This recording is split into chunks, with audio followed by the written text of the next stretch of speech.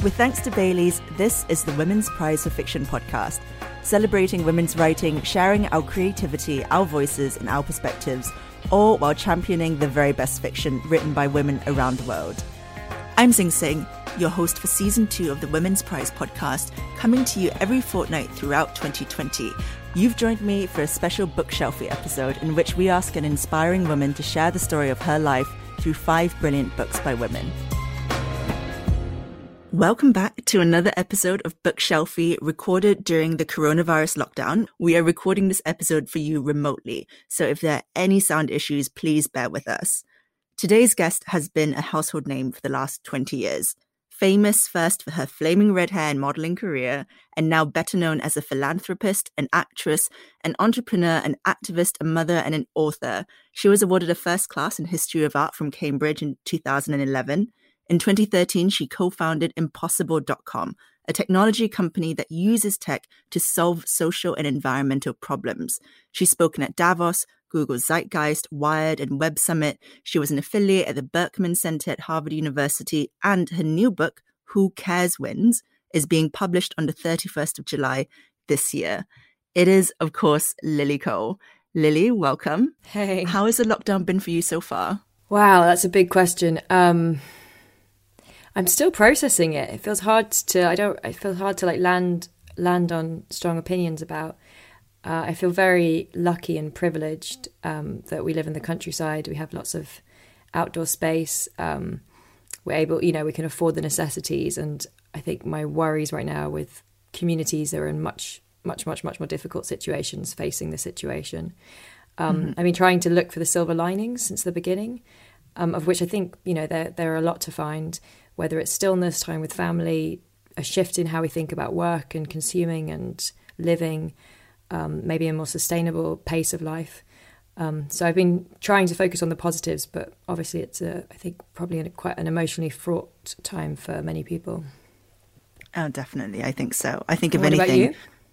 I mean, it's been fine for me. I've been in London, so I feel relatively safe and secure in my own place. Again, just kind of musing on how lucky I am to not be a frontline worker, to not be a key worker, to not be out there at the front of the epidemic trying to get it under control. But I have friends and family who are. So, there's that sense of worry about whether they're going to be okay and hoping for the best. Mm-hmm.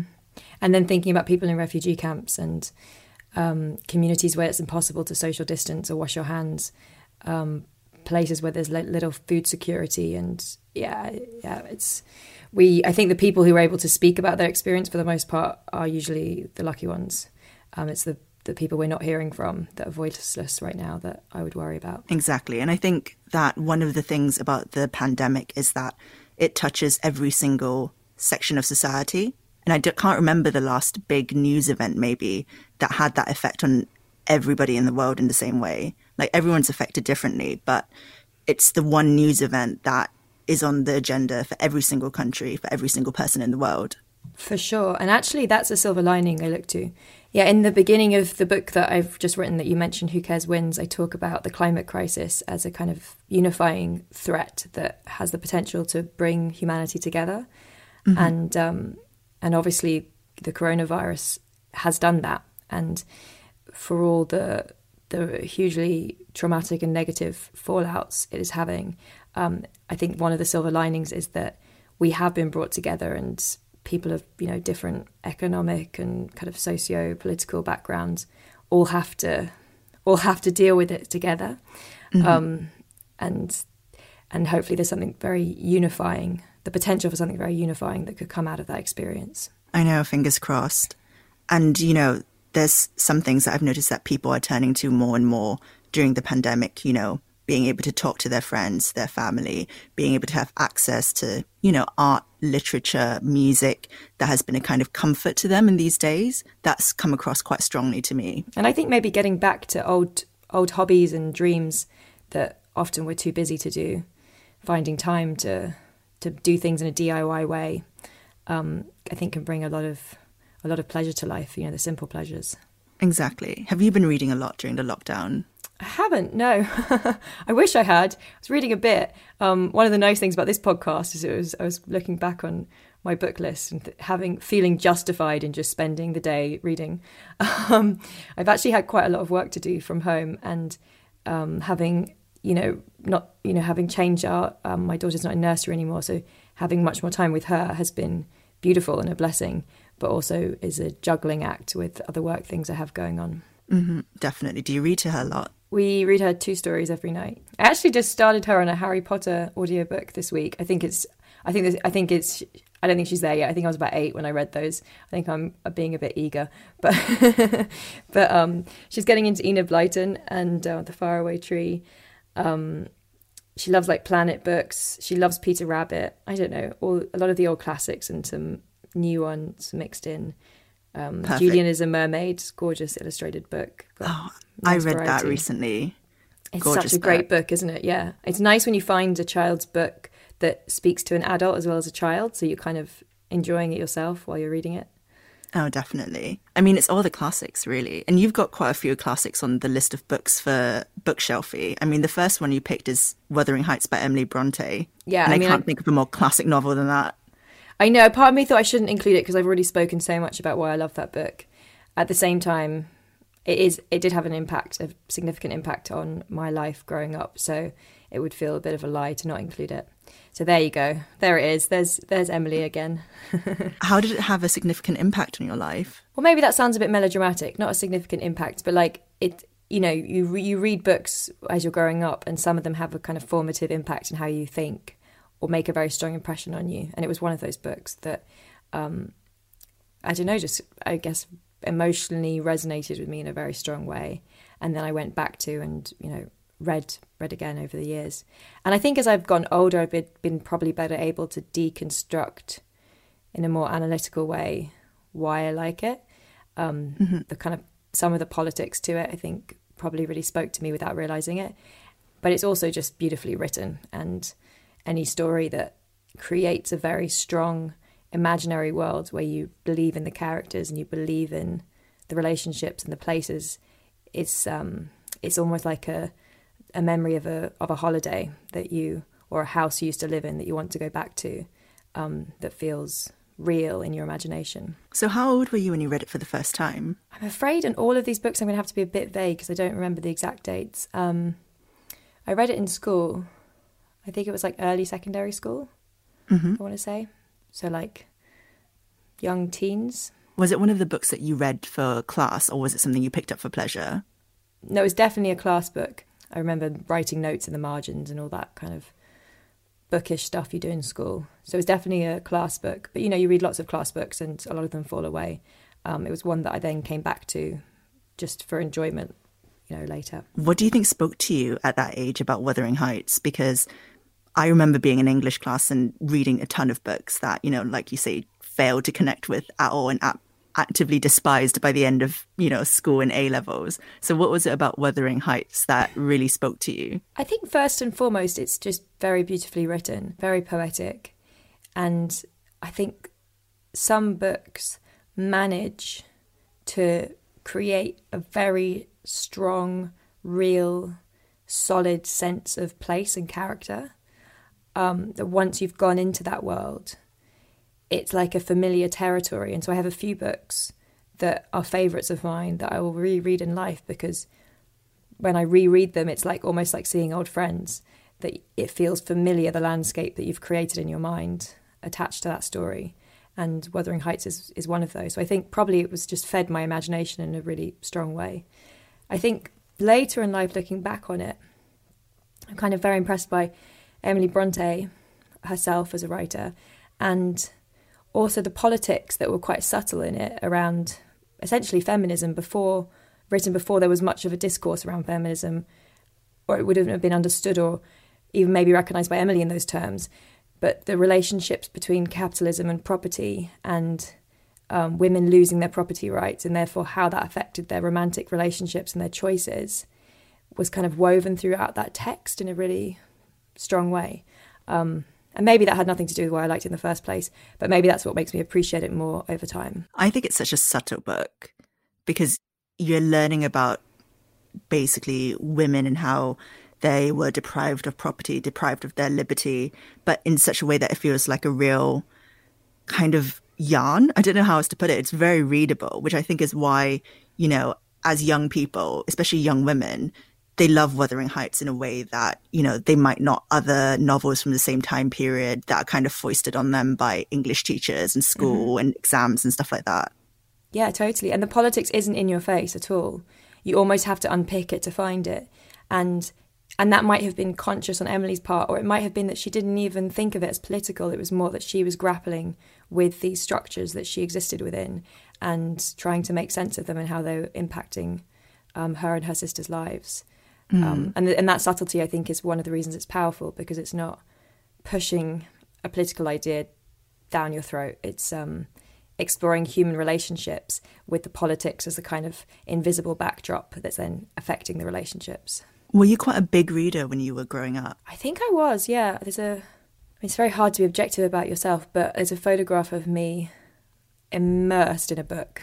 I think it was like some cheesy book, very young, but my face looks very intense and very serious.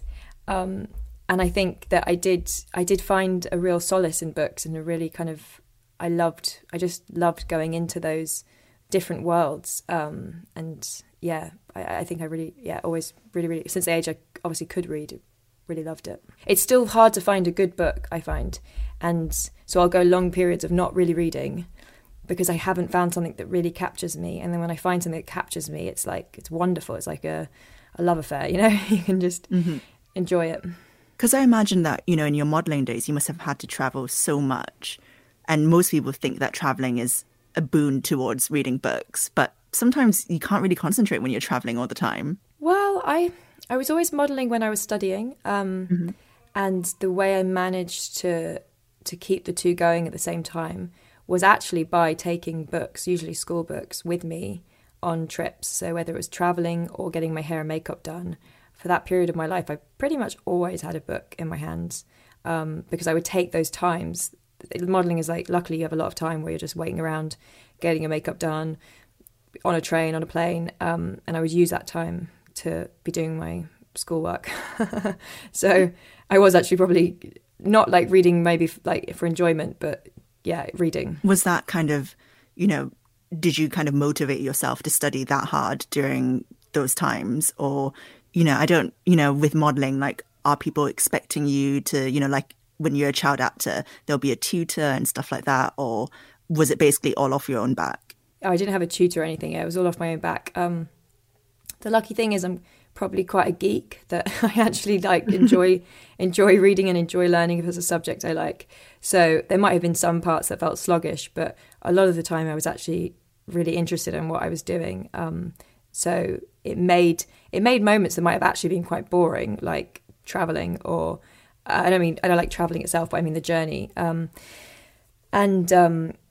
getting your makeup done. It could maybe make those moments more interesting. I still had fun. I'm not saying I was only reading books for years of my life, but I managed to fit the books in. The second book that you picked is Audre Lorde, I Am Your Sister, which is her collected writings. And I think you were given this as a present from a friend? Yeah, from a really good friend of mine, probably 4 years ago. And I was familiar with her writing, probably more anecdotally from quotes I'd read here and there. But seeing it collected together was like, yeah, just a powerful moment. It's also such a political collection of essays. Yeah, I think there's actually, if I look at the 5 books I've chosen, they're all quite political. It wasn't on purpose. I guess those are the kind of books that speak to me. I think she's an amazing thinker. I think she speaks very clearly and powerfully, and the way that she looks at the intersecting natures of oppression and the fact that we can't separate out one version of oppression from another, that it's all part of a kind of system, was, I think, at the time when she was writing it, kind of very pioneering, and it still feels, unfortunately, very relevant today. I know. To me, it seems crazy that we're still talking about issues and concepts that she pretty much pioneered decades ago. Yeah. Well, it's a big headfuck of a system, right, that we're grappling with, and I don't think you can be unravelled in even a few decades, or even really a few hundred years, because of course she was building on the back of work that's been done for a long time. But it does sometimes feel like progress is slower than we'd hope or want it to be. Were you always interested in books of a political nature? Certainly not what I was reading when I was a kid. So not always. But I do always like to kind of challenge my own politics, open my mind to different perspectives. I like to be learning and always learning. And so I really appreciate it when I find thinkers that resonate with me and whose politics feels truthful, if that makes sense. And what I like about her writing, and I haven't read everything she's written, but the bits I have read, I feel like it's not coming from a place of anger or coming from a place of demonizing the other. I feel like there's a kind of language of compassion that Bell Hooks had as well, that's recognizing oppression and not being silent about it, but at the same time not creating more division, but trying to come from a place of compassion almost. I think that's really important. And, you yourself have done quite a bit of campaigning work as well.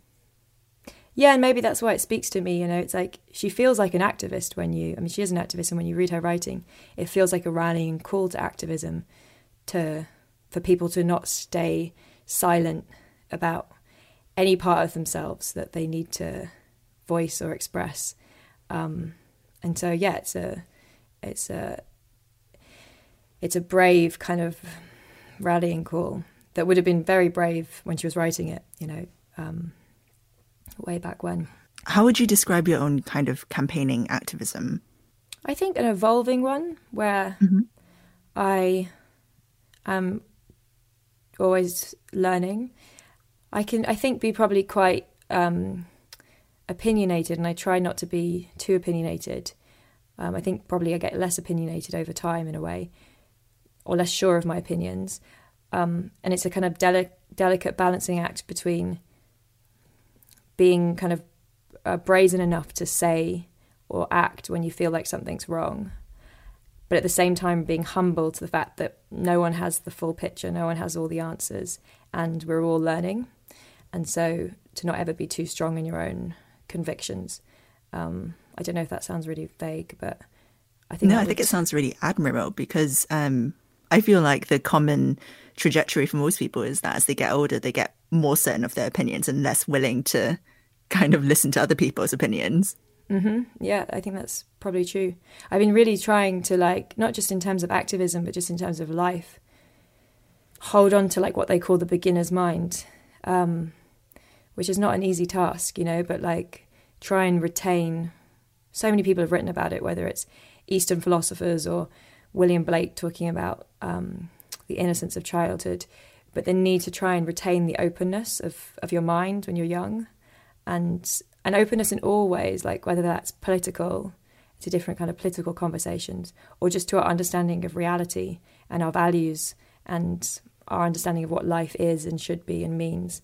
I think it's so easy to be, and I've seen it happen myself, that over time you become more and more maybe contaminated by the society and the world that we live in and habits and ways of doing things.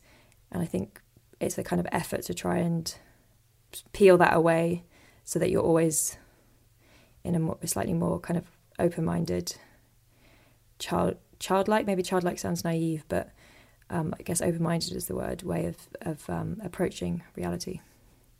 How do you do that in your everyday life? Oh my God, it's a desire, it's not an accomplishment. It's something I'm trying to do, not that I've achieved. Yeah. But it feels like the right thing to try and achieve, so. Right. Well, we were talking, just earlier on about how during I think learning from my kids, sorry to interrupt you, I think I looked at my daughter who's 4 and I'm like, what can I learn from you? Instead of this idea that, kids are always learning from adults, and obviously there's a bit of that going on.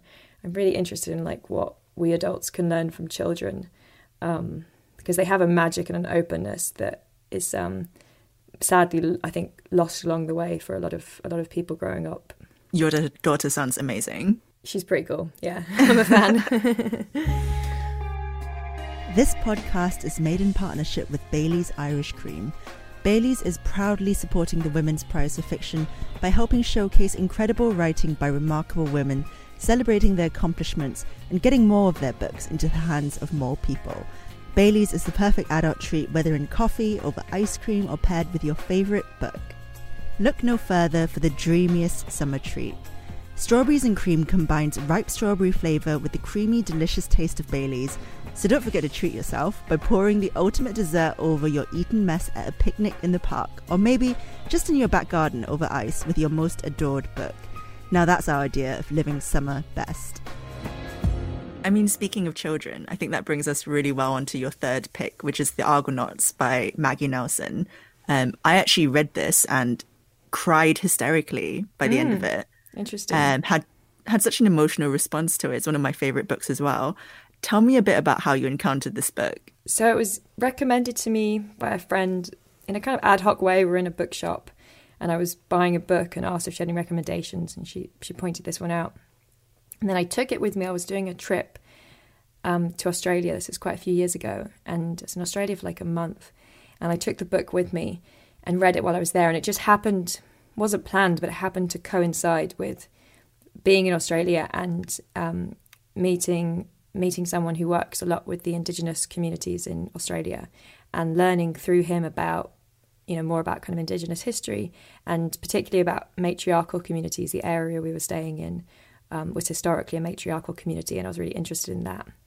And somehow those two things wove together in a really powerful way, reading that book, which is so, it's a feminist book, but it's also so insanely contemporary, with this idea of a matriarchal history and what humanity might have looked like thousands of years ago in different social forms, and in some of these communities where either there was a kind of balance between the genders, or women had kind of leadership roles or positions of authority. The two things coincided, spoke to me in a very powerful way, and maybe just realise still what a kind of patriarchal system we are in and are emerging maybe out of. For people who aren't familiar with the books, and I know this is very hard because Maggie Nelson's writing kind of defies categorization, could you kind of briefly describe what it's about? Oh my gosh, no. As you say, it does defy categorization. I mean, it's even the writing style is a real mashup in a good way. It's like slips between memoir, prose, poetry. It's not clearly one form. It's about a love story, first and foremost, between her and her partner, and parenting. But it's interwoven with politics that comes through the anecdotes, and the metaphor of the Argonauts is, I guess, how things can change but stay essentially the same. How would you describe it? I think I would describe it too as a love story between the protagonist and her partner Harry, who is transgender, and I guess you could essentially boil it down to their quest to have children, but it's so much more than that, because it slips between academia and prose and poetry, and to me some of it sounds very lyrical. There are really intense passages that are so emotional. Like, I'm remembering the childbirth sequence in the book. That was the point where I started crying, I think, because it was so intense to read something like that. And it's just phenomenal. Honest. I think that's one of the reasons I really liked it. It felt so powerfully honest, an honesty that I don't meet, and most people don't. That's very brave. And I love the end. There's like a very short part where Harry writes. You hear his voice at the end. I mean, I've because I don't have children myself, and I've always wondered about the passage that affected me so much was the childbirth passage. This is not a spoiler, because I don't really think there's a spoiler for this book. You have to read it yourself to understand it. But you're a mother. Did that experience of pregnancy and childbirth and having children, did that all feel very true and resonant? I think, yeah. And actually, I was reading it not long after I'd had my daughter. So maybe that was part of the the reason it spoke to me. But everyone's experience of childbirth and sex and parenting and love and all the kind of visceral and messy things that she describes are also quite different and subjective. So it wasn't as if I read it and was like, that's my experience. But the honesty of it I felt connected to. Because quite often those themes are like sugar-coated and romanticized or just kind of tiptoed around. And those themes, things like sex and childbirth, are much more visceral and raw sometimes than language captures. And I think her honesty made it feel much more real. Oh, definitely. I think that especially in a lot of literature, there's a sense where it's either sugar-coated or it's dramatized to be absolutely brutal and unyielding and terrible, when there's so much shades of grey in between all of those things. I mean, probably Emily Bronte's Wuthering Heights is the other end of the spectrum, right? Yeah, like, it's very much on the brutal side of things. And a more romanticized, like, without going into the detail of anything. But that's because also a product of its time. And it's important, I think, to understand writers in the context of their time, which actually leads quite well onto the next book. Yes, your fourth book is Virginia Woolf, A Room of One's Own. For me, has to be viewed in its time. In some ways, it's one of the most progressive essays ever written. Beautifully written, so powerful, so important. And also it has kind of what would probably be seen now as blind spots that I think are probably a product of her time, and were Virginia Woolf alive today and in the kind of political discourse of today, she probably would be writing in a slightly different way. Where do you think the blind spots are? I think there's a kind of slight acceptance of colonialism as a positive that's subtle, but that exists in some of her writing and thinking. The idea of kind of civilizing other nations being a positive thing, I feel really uncomfortable with. But I could see that 100 years ago, that was the way that people thought. And probably 100 years from now, there will be similar blind spots in the thinking of some of our most progressive thinkers today, if that makes sense. No, I think that does, because, you know, we've talked about how it's a journey, isn't it? And people are always constantly recalibrating themselves. Totally, yeah. And that's actually what I like about also Audre Lorde, you know, and Virginia Woolf. Both of them talk about imperfection. And the beginning of A Room of One's Own, Virginia Woolf kind of says, look, there's like sex and gender are way too complicated for anybody to get right, and I'm not going to pretend I can get it right. And it isn't about getting it right. I'm just going to explain my journey up until now, and reveal how it's, you know, how I've got to this position. And Audre Lorde also talks about imperfection and the quest of oneself to keep learning, basically. So yeah, that both of those kind of positions really speak to me, because I think there needs to be a humility in any serious kind of political discourse. It's interesting you mentioned imperfection, because I'm wondering if, you know, the current time we're living in allows for that kind of imperfection, for that kind of growth, or whether we just expect our heroes to be perfect all the time. I don't think we're very, I say we in a very generalised, broad sense, which isn't fair, because obviously there's a wide mix of people. But I think a lot of kind of our culture today is I think it's quite problematic, how we take very strong moral positions sometimes and then don't allow for imperfection and don't allow for space for growth. And, you know, whether it's the cancel culture or cutting people down, I get quite uncomfortable with the way that discourse can become quite uncompassionate and judgmental, and therefore seems quite arrogant in a way. No, I think I totally get what you mean, because it feels like you can't expect someone to come out of the womb perfect, morally perfect. It just seems impossible.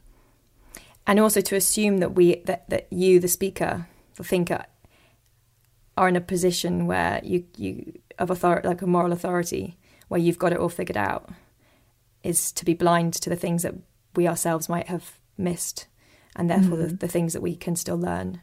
And I've done it myself, I'm not saying I'm exempt from that, where, as I say, I can be quite opinionated, but I do try and constantly check myself so that I'm still open to learning. Were you always opinionated, or was this something that kind of developed over time? I think I was pretty opinionated. I think I was more opinionated when I was younger. I felt quite strongly about things and sure of things. And I think that sureness has been chipped away probably the more I've learned and questioned my assumptions or doubted myself or seen a different point of view. I mean, you've had a really long and wide-ranging career, so I'm guessing you must have come up against loads of opportunities to challenge the way that you thought. Was there anything that sticks out? I don't have singular things that stick out. I think traveling was a huge blessing in my life.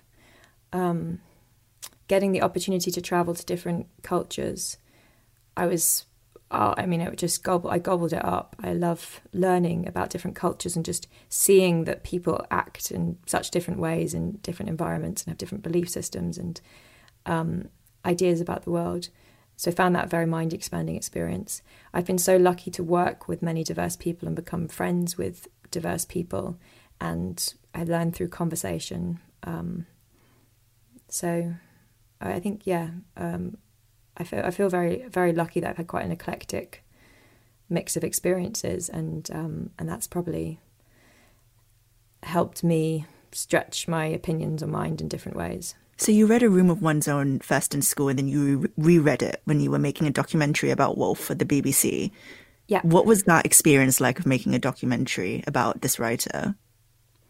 So yeah, I presented a documentary for the BBC called Icons, where they got the British public to vote on who was the most iconic. It's kind of a ridiculous premise in a way because you're comparing these extraordinary people, but to vote for the most iconic person of the 20th century was the premise. And I did the episode on artists and writers, and Virginia Woolf was one of four of them. And I mean, it was wonderful because I was familiar with Woolf's work a little bit from school. And of course, we're all familiar with different quoted bits here and there, but I hadn't delved deep into her as a person and her story. And so, yeah, I just thoroughly enjoyed spending that time reading more of her work. I got to see in the British Library some of the real manuscripts she'd written on, went to her house in Sussex. She had an amazing, beautiful little house with an amazing garden, learning more about, her life and her love affairs. And I found really, I mean, it's a great job, right? When you get paid to do something that you really enjoy. And that was one of those. One of the things I love about Virginia Woolf is that when you're introduced to her in school, obviously for G-rated reasons, you're not allowed to learn that she had all these like massive unspooling affairs that encircled this huge group of contemporary writers and artists. And then you find out about it and you're like, oh, she seems like a person I'd like to hang out with and party with and go out drinking with. She seems like a laugh. Yeah, her love affair with Vita Sackville-West, which is what we focused on. I mean, it's kind of phenomenal that maybe that's changed, but it wasn't taught in school when I was there. And it feels like an important part of understanding her and her politics. But yeah, as you say, I think probably it's been a bit sanitized out of her story. I think it's coming back. I think now is the time where these stories are seeing the light of day. And it's been made into a film, I think, in the last year, and there's been a few books about it.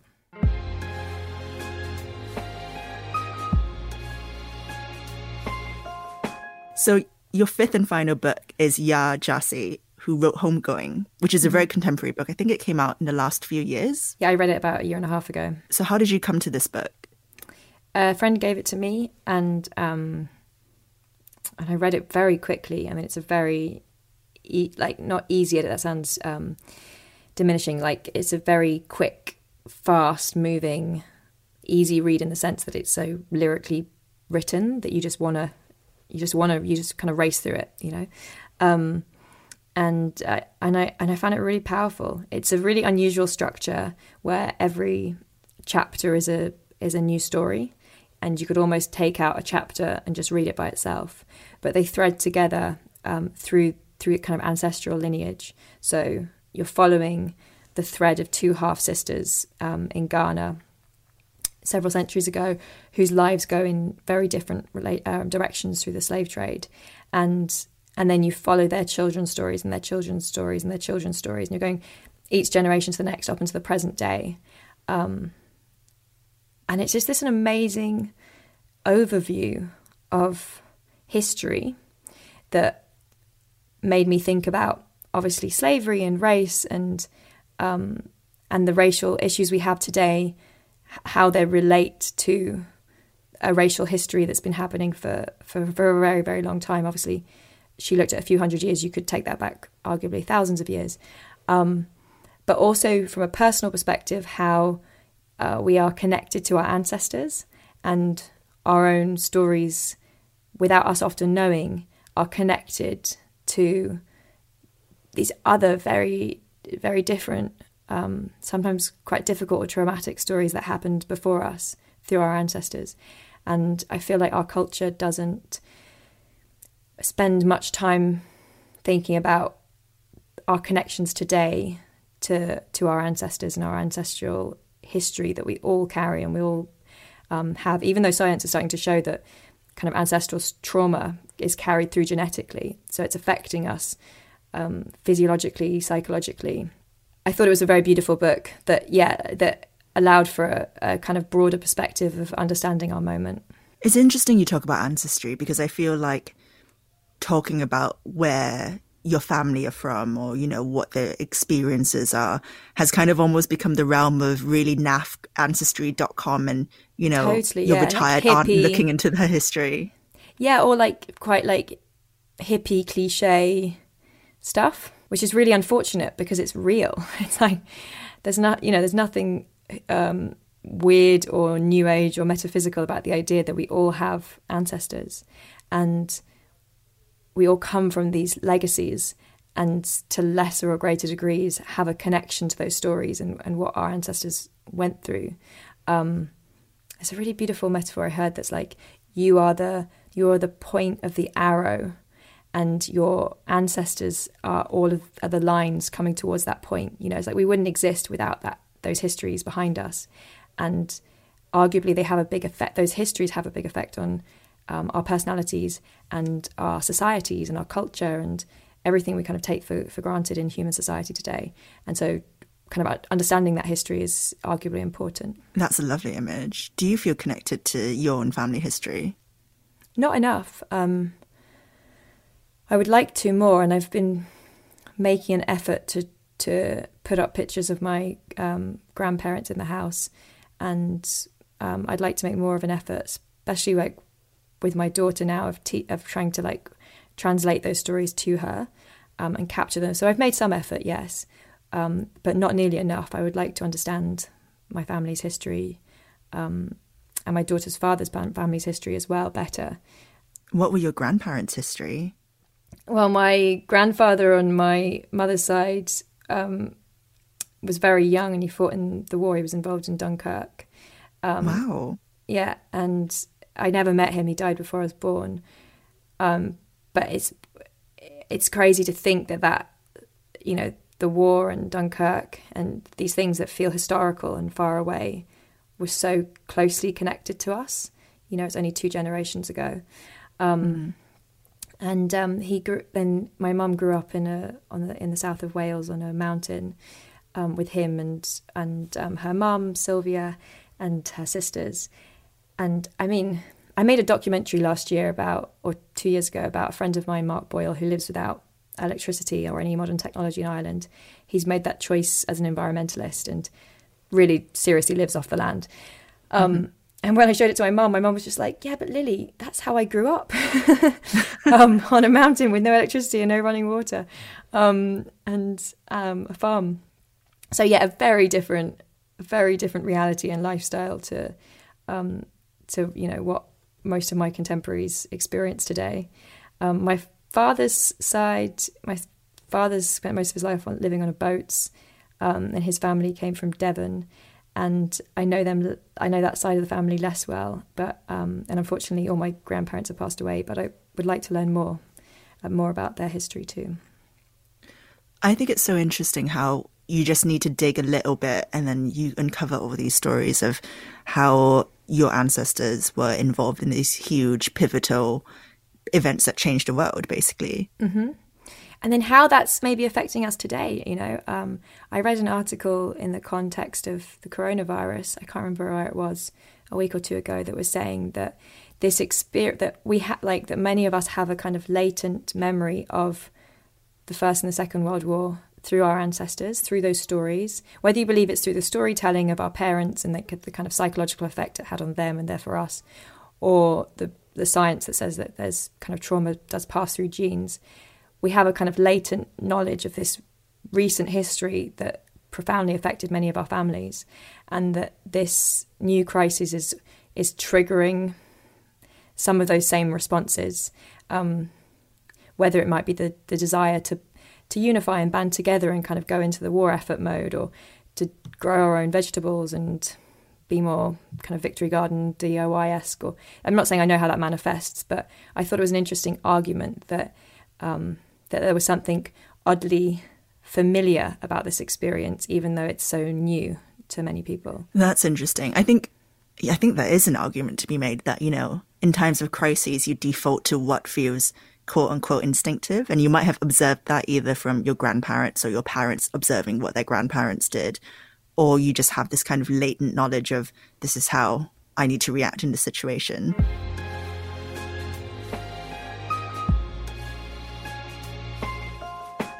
Right. Well, final question. If you had to choose one book from your list as your favourite, which one would it be? I think it would be The Argonauts. I think, it's a very hard question. It's not very fair. Mm-hmm. I hate questions whether what's your favourite film ever. To rank them.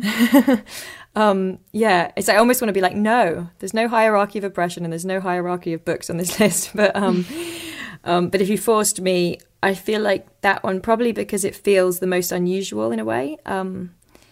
It feels so, the structure, the way it's written, it feels like it's breaking the mold of how we think about writing, and it feels the most contemporary. So yeah, I'd probably choose that one. Plus, you really liked it, so that's an easy way to just throw it onto you, basically.